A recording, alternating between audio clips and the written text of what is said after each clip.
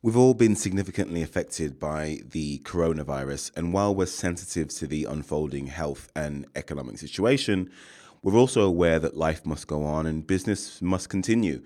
We will eventually come out of this thing, and in the meantime, Fox Agency will continue to bring you world-class interviews from the biggest B2B brands in the world, discussing their biggest business challenges and how they work with agencies to help solve them.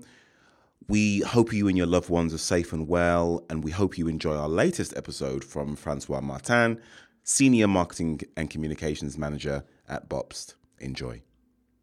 This is Client Side from Fox Agency. Hit it! That's what I'm talking about. Wait! Okay, now, from the beginning. After 30 plus years working across multiple selected industries, promoting new and transformational products and solutions, Francois' current focus is on communicating industrial innovations that enable Bobst to do new things, such as increasing packaging production agility and reducing waste generation, with a big focus on all things sustainability and responsibility. He is currently accelerating the digital transformation in the packaging industry and evaluating how Bobst brands and converters can take advantage of them economically in a sustainable way. Francois Martin, welcome to Client Side. Yes, so the packaging industry is transforming, like every industry, by the way. And we believe that connecting machines, digitalizing printing and converting processes, and also automating the entire workflow related to packaging production will enable brand owners and converters to build a more agile and a more sustainable packaging production. And that's what they are all looking at. So the world, it's not about doing things in huge quantities anymore. It is about doing things answering the real customer needs, where you need more versioning, you need to do things last minute, and obviously you need to do things in a more sustainable way. Fantastic. And I'm really looking forward to drilling into all of that in a lot more detail, because your history and background is absolutely fascinating. And Bobst as a company are doing some fantastic things in the space as well. Just before we drill into those questions about your background and Bobst, we're obviously in the midst of a health crisis globally at the moment, and an ongoing sort of economic crisis on the back of it. And every business is dealing with the fallout from the coronavirus. How is Bobst dealing with the challenges of the health and financial crisis at the moment? Talk a little bit about how you guys are responding. So two questions, 2 points in your question. So the health of the employees is priority number one. So we have put in place specific measures, and they are all different depending on the countries. So Bobst is operating globally. So the situation in Italy, where we have two big facilities, is probably the most dramatic one, obviously, but we are also now entering the phase where we are putting the production facilities to their minimum on the French side of Lyon. The same will happen with two facilities in Switzerland. So we want to reduce the production to its minimum. At the same time, we want to provide our customers with spare parts and service, because some of our clients are producing food, some of them are producing pharmaceutical goods, and they need to be available. So we are doing all what is possible, respecting all the preventions that needs to be provided. So we are working on it every day, and we have daily calls to monitor what's going on, and we hope that it will be soon in the near future. And after that, probably there will be some financial tension in the system. But eventually, the humanity will find a way to deal with the financial tensions, because the life has to continue. Well said. And just a word on the opportunities here, because even though there's a tremendous amount of disruption happening across the world in every industry right now, there are still opportunities that exist that it's creating for businesses that are willing to sort of lean into these challenges and actually see the hidden opportunities that are there.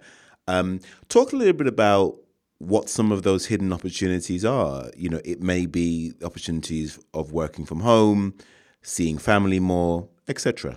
I mean, for me, with all the experience I made over the last 30 years working in different industries, the only good benefit of that crisis, it is that suddenly you realize that you have been attending so many useless meetings, that you made so many complicated discussion topics, where at the end of the end, things can be simplified and things can focus on what matters the most.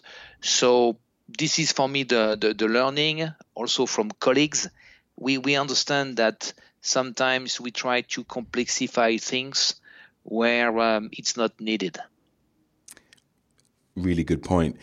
So let's talk a little bit about your background, because originally you're from France. You've held senior roles in companies such as HP, Messe, Dusseldorf, and now Bobst, which have all taken you around the world, from Budapest, Israel, Switzerland, and Germany. Tell us how you got started in the global marketing industry.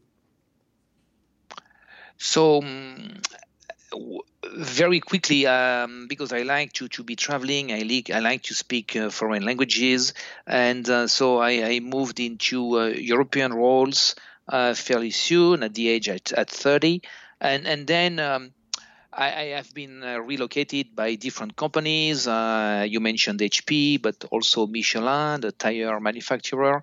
They took me in global roles where you have to plan. You have to bring cultures to work together, and you have to communicate to clients. So that's where I have been operating the last many years. And it is all about orchestrating communication. And it is all about bringing clarity to make sure that everyone understands what has to be done, to communicate well the value proposition to clients. So that's what I have been doing in short over the last many years. And of course, depending on the products you are selling or you are promoting, the communication and the marketing mix is different. Well, in researching for this podcast, Bobst, it's probably one of the biggest companies that people have actually never heard of. You've got over 5,000 employees, over 1.5 billion pounds in revenue. Talk about some of the main problems that you help your clients solve, and what's your role and responsibility within the company? So our customers, they are what we call packaging converters. They are the one manufacturing all the pouches, the labels, the boxes that you are touching when you go shopping. So that's what they do every day. And the quantities are huge because we consume every day and we consume across the globe. So these packaging converters, they need to acquire equipment to produce their boxes, let's say. And once they do that, they want to pick the best supplier, and they need machines operating 24/7. They need to understand what is unique in the machine they buy.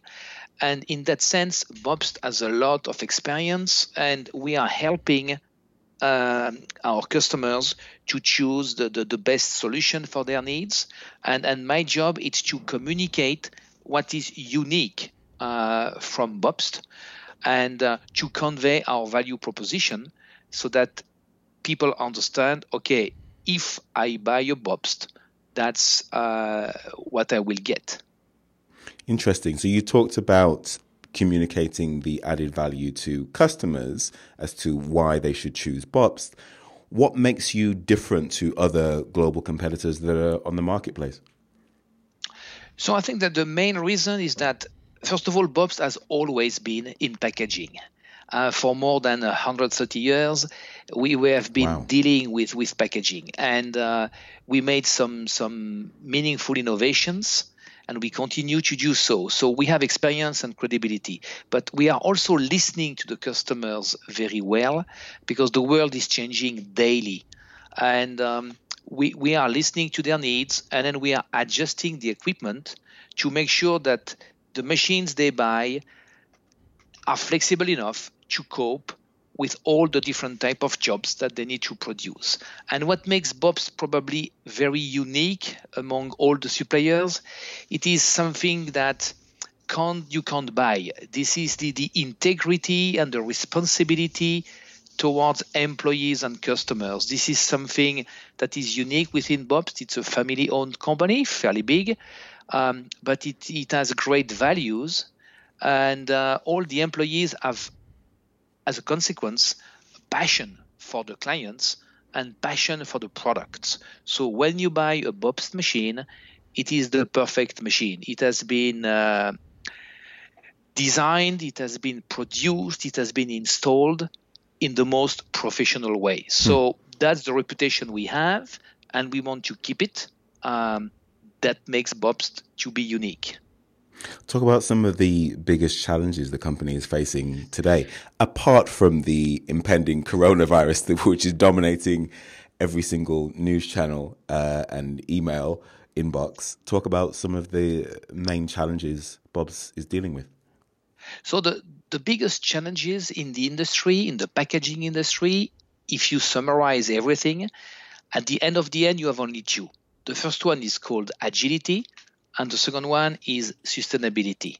So agility, what does it mean? It means that a client, a brand owner, any company from small to very big, they come to Bob's and they come to a converter and they say, hey, I need that type of box or that type of pouch.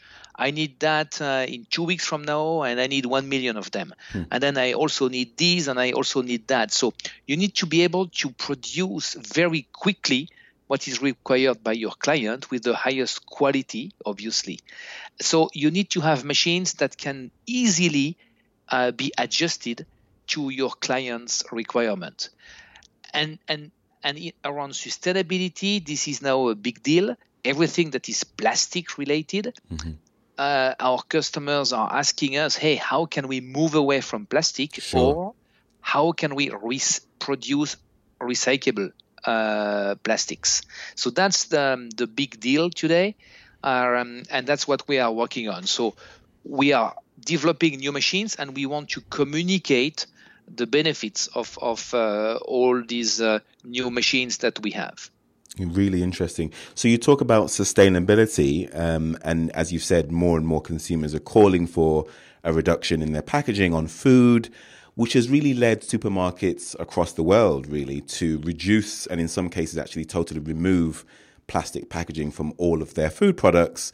That must have a fundamental impact on the business. How has it affected you, and how are you? Talk a little bit about how Bob's is responding to that.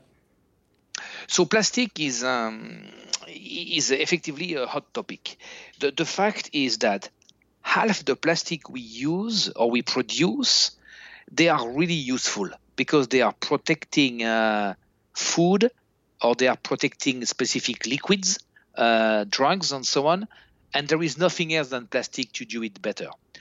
And for that, we are working on new type of plastics that can be recycled, because the problem of plastic is to have it going through the recycling chain. And the other half of the plastics, they can be replaced by carton, they can be replaced by corrugated boards. So today, we need really to have brand owners and consumers, to a certain extent, to take their responsibilities. They need to make sure that we use plastic only when there is nothing else to be used. So until now, we have been using plastic because it's very convenient, it's very light, it's very cheap, it's very easy to produce. And when you go shopping yourself, you will see that in some cases, it's not logic to have a plastic package around the goods. So the entire industry is now looking at that problem. And what we do within Bob's, we are working on what we call, it's a little bit technical, mono-material type of plastic. So you know the PET bottles, PET. So the PET you can recycle because it is only one type of polymer. But most of the plastics, it is made of 2 layers of polymer, but they are not the same type. And that means that it is not designed for the recycling chain. So what we are working on now, it is what we call mono-material plastics. And once they are mono-material with the proper security barrier, then you can put them in the recycling chain.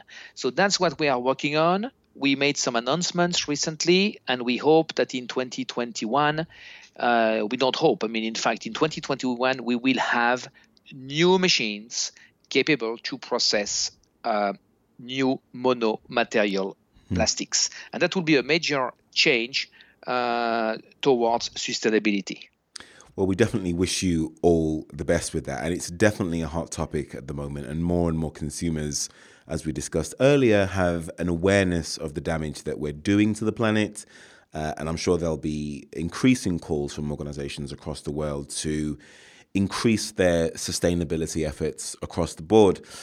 Let's talk a little bit about choosing and appointing agencies, because you must have worked with many agencies from around the world, from your time with HP, Michelin, and now with Bops. And obviously you're a client of ours, Fox Agency. Talk a little bit about what you feel, in your experience, makes a good client-agency relationship in the first place.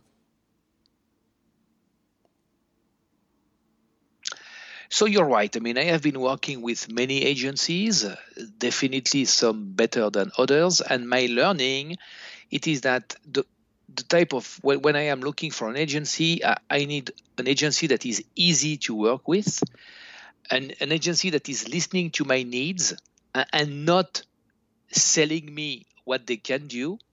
And I need an agency that is reactive and flexible, because business is never a straight line. So that's the key things that I'm looking to get from an agency. Easy to work with, really listening, reactive and flexible. So for some of the most pressing business challenges that Bops is dealing with at the moment, what sort of agencies are you working with, and what sort of agencies really are helping you advance and achieve your toughest business challenges to date? So today we are working with 2 main agencies. One is what we call a strategic agency. They are more advising us on strategic directions, but they are not dealing with the implementation of anything. They are giving the long-term view of what should be done and the main messages that we should convey. And that agency is located in Zurich, in Switzerland. The other agency we are working with is Fox, is you. And in fact, you and the other one, what is unique, it is that you are specialized in B2B. So it's we like to select B2B type of agencies because we are selling expensive goods in a B2B way. We prefer small, medium-sized type of agencies, and we want these agencies to listen to us and to understand what is specific to our business. Because when you are in packaging, it is not something that everyone is aware of. So that's the type of agency that we have today. And the combination of a strategic agency and then an agency for, let's say, all the rest, all the day-to-day activities, this is a great combination. Really interesting. So you talk about the fact that you like to work with small to medium agencies. Why is that, as opposed to working with the larger, either larger independent agencies or larger networked agencies? What is it about the smaller to medium-sized agencies that you really like working with? So my experience, I worked for very large agencies in the past, huge agencies. The huge agencies, of course, they are capable of doing great things. But when your business is not huge when you're not in with consumer goods. The big agencies, the main problem I was facing is that, first of all, the staffing is changing all the time. So every 3 to 6 months, there is someone changing in the team. The second thing is you are never big enough as a client to get the best people. So you are the second choice always. And third, the big agencies, of course, they can deliver great things, as I said, but they are very costly. They have huge infrastructure costs. I mean, we call them these high street type of advertising agencies. Sure. We know them well. We know their names. But for B2B, I don't see them being relevant. Of course, I don't have experience in B2C, but I would really recommend B2B companies to work with smaller agencies. It's much better. So when it comes to selecting an agency, let's say you put out a brief and a number of agencies respond, and then it gets down to the final 2 or 3 agencies to choose from. Now, to a certain extent, they all have strong capabilities, they all have strong strengths, maybe they specialize in B2B, and there isn't really much differentiating them when it comes down to the final 2 or 3. What, in your opinion, really makes the difference as to why a chosen agency is chosen and not chosen? So the agency for me that is going to be selected is the agency that can show me what they did, so they can show me good campaigns that they have executed, but it is also an agency that will provide me with an operating model that is, for me, easy to understand and easy to connect within my own team. So that's very important. Not only what they do, but how they do it. And then, of course, pricing-wise, they need to be reasonable. But this is not the main issue. The main issue is really more, how can I engage with them every day in a smooth and repeatable way. Things need to be simple, because agencies, they should not make my life more complicated. So it's important for them to show you, that's really interesting. So it's important for them to show you an operating model of how they are going to work with you and manage you really upfront in the pitch process. That's where they need to communicate what the working relationship is going to be like. Is that what you mean by that? Yes, correct. I mean, I want them to give me a methodology. I want them to help me to do my brief. I don't want them to be too bureaucratic. I want really them to facilitate the discussion between the client and the agency, because the more we talk, and specifically the better we talk, it has to be a structured discussion. Then I will be able to provide a good brief. They will understand my brief. They will ship it back to me. I will check it. We are aligned, and then we start working. And then if there is something not working, then they tell me as well.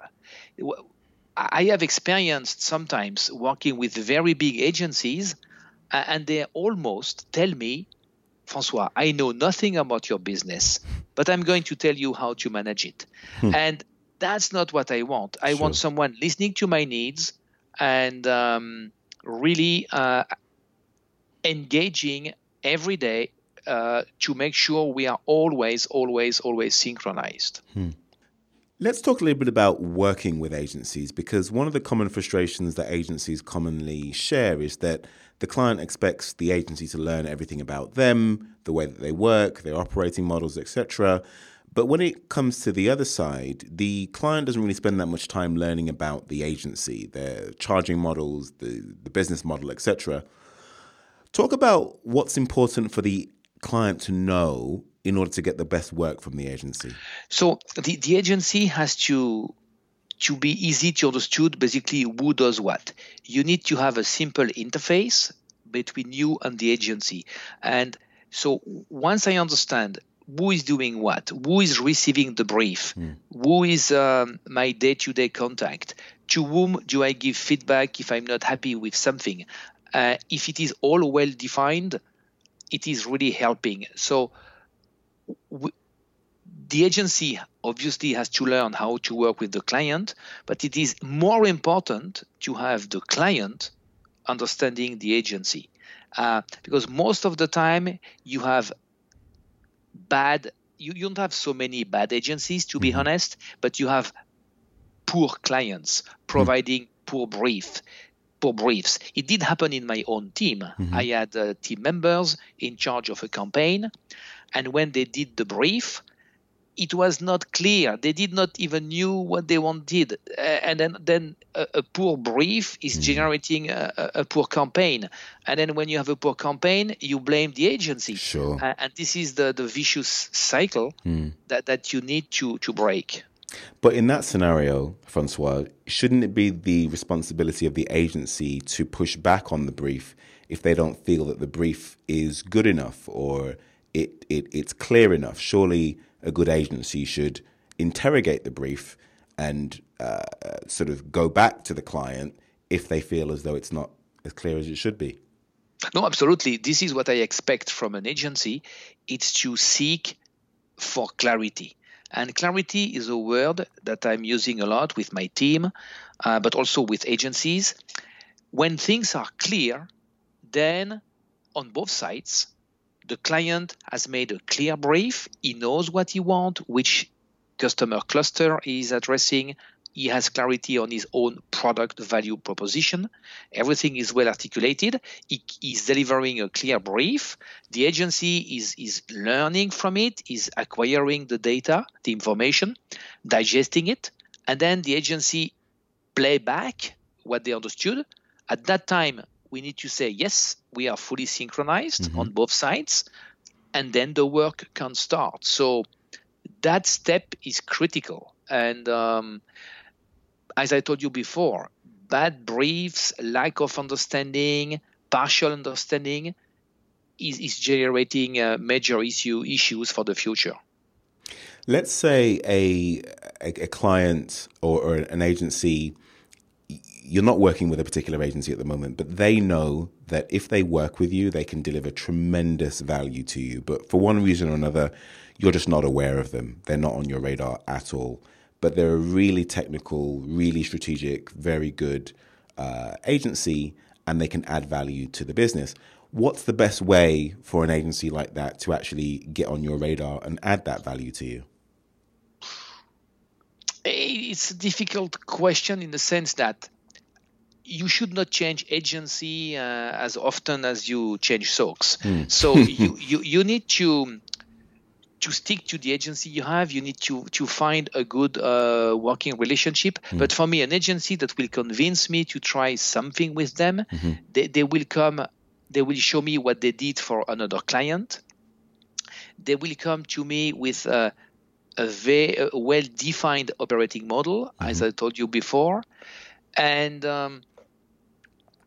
they will start to work with me on a small project. And then as we will go, we will invest with them as we go. So we start with one project. The project is in fact shaping very well. And then we go to the next project and then to the next project. And when I started working with you, Fox, in fact, it started a little bit like that. I remember some years ago, the first project where you did a very, very good job. And then I was convinced, okay, oh yeah, this is what I want. And then we have been working together much more. And we are now working as partners.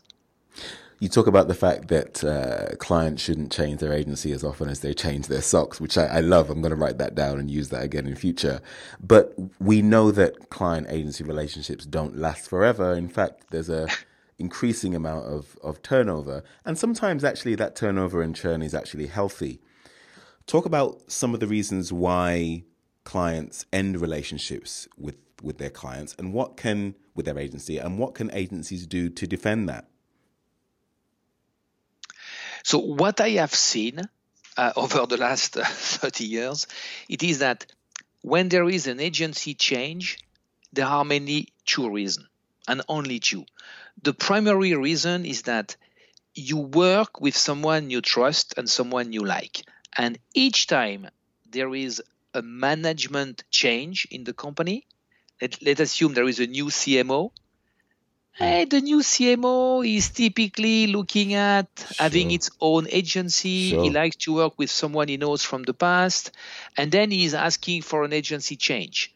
And most of the time, if he's new, he will replace someone, and that someone had already a good relationship with the agency. Things were smooth. They designed their own operating model. And then suddenly there is a new guy. He's not used to that model. You have some tensions in the systems. And boom, the guys say, you know what, let's do a tender and let's go to a new agency selection. That's the main reason. The other reason is if you have a big crash. So the agency is becoming too arrogant, or the client is becoming too arrogant, and then you have a clash where people don't fit together. My observation is that you don't have bad agencies, you don't have bad companies, you have sometimes human relationships that do not fit. And so this is why the operating model is so critical. Interesting. Because is that because it doesn't really matter, as long as the operating model is strong, it doesn't really matter which individuals you have, they can really change, but the operating model stays the same. People can come in or out of that operating model, but as long as the operating model stays strong, that's the thing that gives you confidence that the agency can continue to deliver. Am I putting words in your mouth, or is that a fair assessment? Yes, but the operating model is very often also linked to individuals, to people.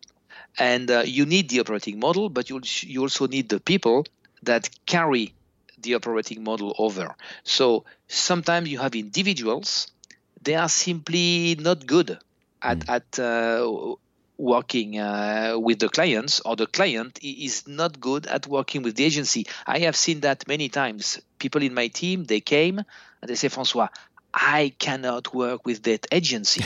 And then at the end, I was wondering why. And it was sometimes just that these two guys, they don't fit together. And that has been for me a big surprise.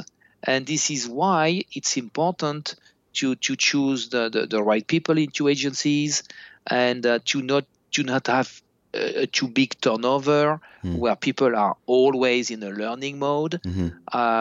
So when agencies have, let's say, some experience, they typically adjust to the different clients they face. That's a really interesting point, Francois, that sometimes the individual on the account manager on the agency side and the brand manager on the client side, they just don't get on for whatever reason, and that sometimes can lead to a breakdown in the relationship. What's your approach to communicating things that you're unhappy with an agency? Because often, if an agency knows about that ahead of time, they can change that person, they can do things to mitigate those challenges, but often agencies find out about those things a little bit too late. Those conversations tend to happen behind closed doors with the client, and the agency doesn't know about those issues until it's too late.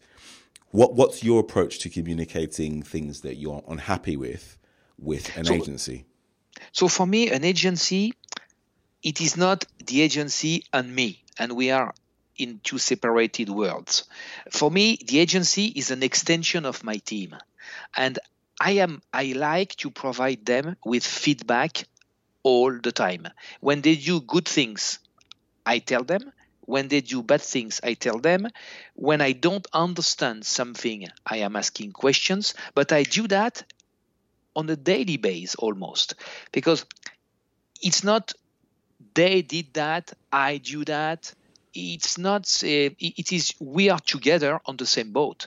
So if they fail, I fail. If I am not expressing myself properly, they won't be able to deliver a good job. So the proximity between the agency and the client has to be very strong, and we need to be on both sides very humble, and we need to really tell what's going on. You are satisfied, not so satisfied, and we are talking about business relationships. It's not about I like you, I don't like you. It is just, hey, the brief, the document you are showing me now, or the creative idea, I don't like it.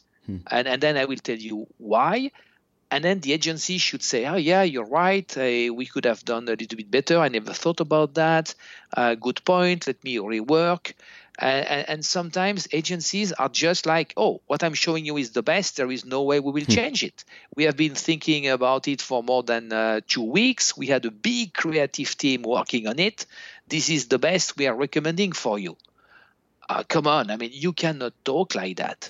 And so for me, feedback, it has to be given all the time. And you should not only rely on the so-called yearly agency assessment. Review. You need both. You need the yearly review. That one is what I call kind of fact-driven. And this is a global assessment. But in addition to that, you need this qualitative exchange all the time. Really interesting.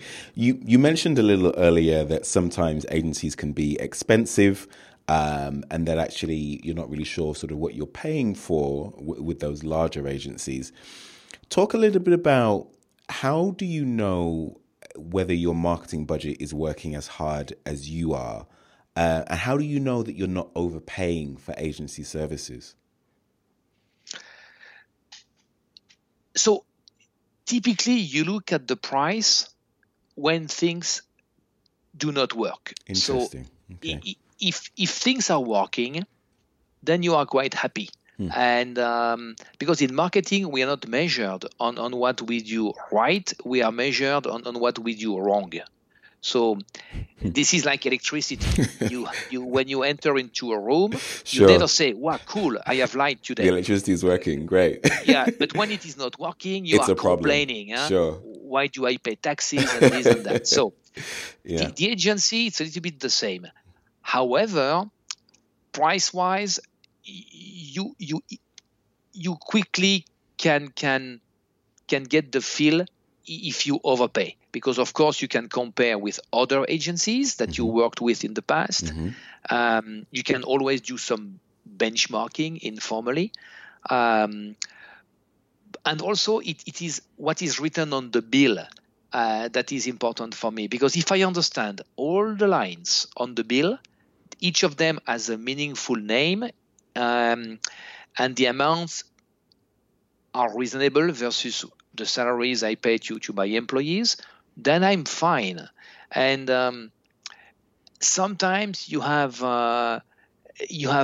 agencies, they send you an invoice. You have 3 lines where you need to go into Google search to understand what does it mean.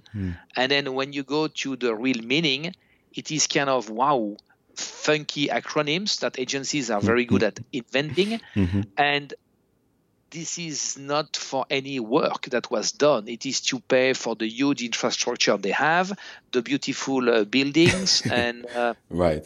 The annual holidays, events they do in the weekends. Yeah. So I have worked with very expensive agencies. Sometimes it can be worth doing so, but it has to be for a very, very, very important project. Eventually, it's worth to try. But very honestly, the best agencies I worked with, they were quite small and not so expensive. I don't think that you need to pay a lot for good ideas. Really interesting. Let's talk a little bit about B2B marketing, because you mentioned earlier that it's important for you to work with a B2B marketing agency who is a specialist. Now, we've seen over the years the importance of content marketing and thought leadership as a way to position the brand and sort of drive leads. We're seeing more and more the importance of marketing automation and the technology stacks to help marketers do their jobs better.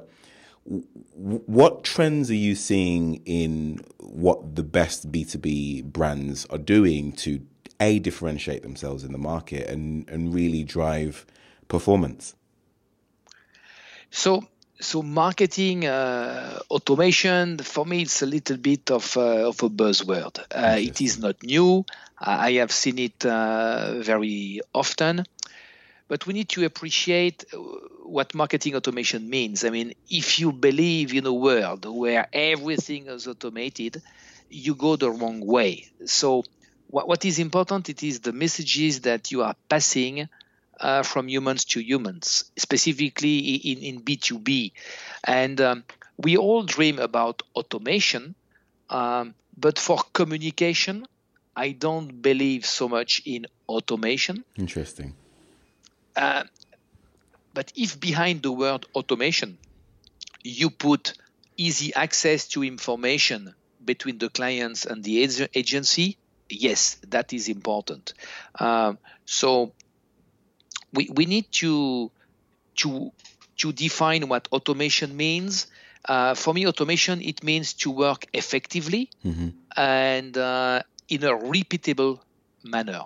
So that's for me what is critical. But campaigns where everything is managed by a computer, I don't really see that as being realistic. I know that maybe in B2C this is different, but in B2B I have not seen it. We are eventually dreaming about it, at least some clients, some agencies. I had some managers discussing it in the past with me, but myself, my own experience, it has that we need to automate few things, yes, but don't dream about having everything and then you fully automated. It will never happen. You can't automate human to human interaction and empathy at the end of the day. That's something that can't be automated. And also, just a final point on that, so many automation people that use automation are using them as glorified email marketing tools and not using the full capability also. So I definitely agree with you there. Talk a little bit about, we're just getting towards the end of the interview now, and I'm going to ask you a few questions at the end of our speed round, which are slightly more personal questions. So I'm really excited to ask you a few of those questions. But a couple more questions just before we end. Talk about some of the other, either B2B brands that you admire that are doing a really good job as far as content, thought leadership, differentiating themselves in the market. Whether they are B2B or actually consumer brands, talk about some of the other brands that you admire and that you think are doing a really good job. So for me, the brands that are doing a good job, they are the ones that are not using buzzwords. They are not doing blah, blah, blah, blah, blah, blah. They have a very crisp and clear product value proposition. And they have innovative products. They bring something to the party. So it is a combination of the product and how is the product communicated. So good marketing, good agencies can't help a bad product to sell. That's what I've been also learning over the past. So that's the way I see it. And of course, there are very nice brands that I like, but most of them, they did great products. Really interesting. Create the great product first, and the marketing will take care of itself. And they had clarity on what was the great product. So given my age, a brand like Sony, when I was a bit younger, I mean, wow, Sony, it was the best you could get for amplifiers and things like that. Yeah. And for loudspeakers, still talking about music. I mean, 100%. Altec Lansing, they in the US, they did also a very good job. And for the automotive industry, for me, Mercedes-Benz, they always had great innovations, great cars, very good products, and their communication was quite nice. Okay, sometimes they went down the hill. Maybe they changed agency, but the product and the marketing, it goes together.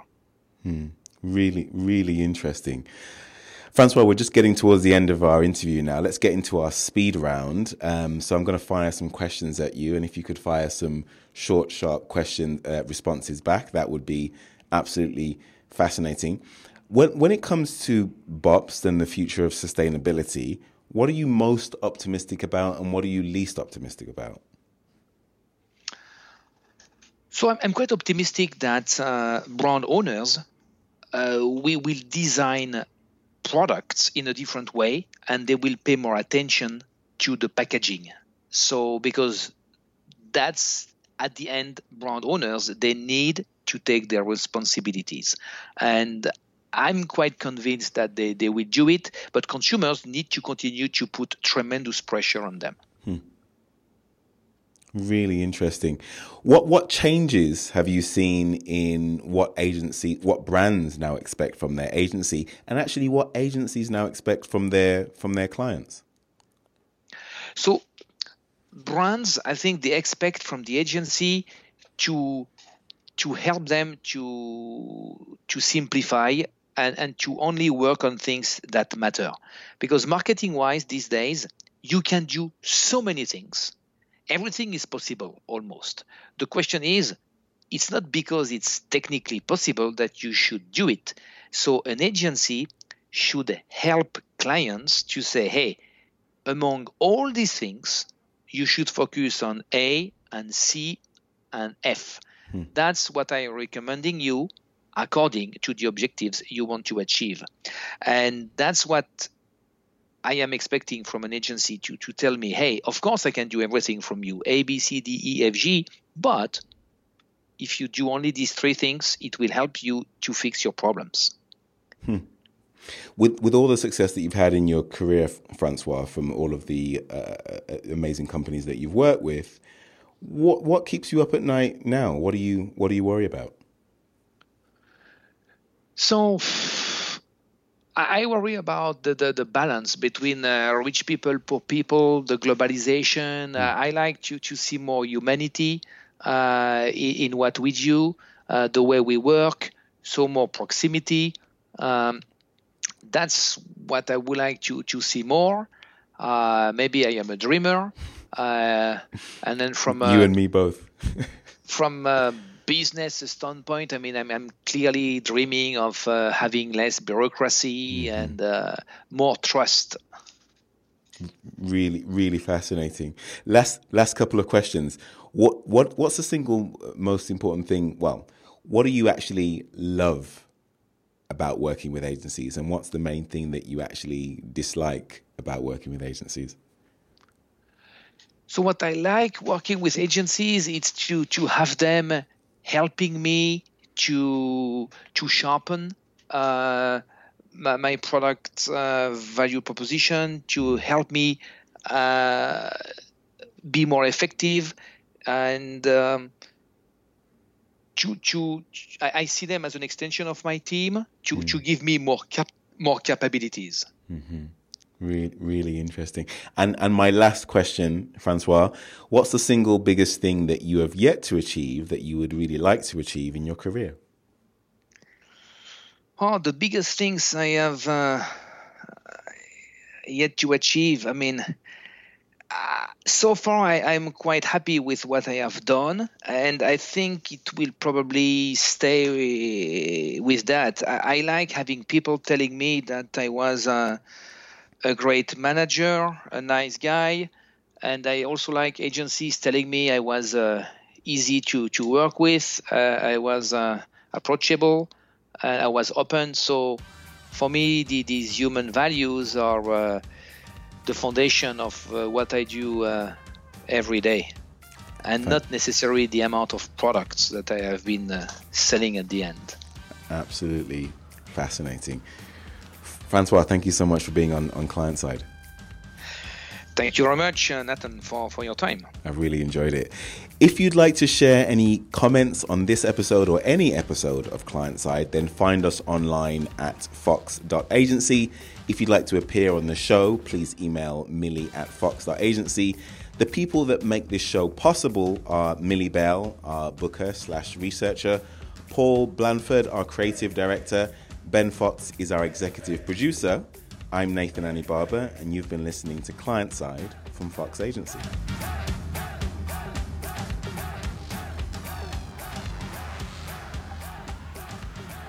Join us next time on Client Side, brought to you by Fox Agency.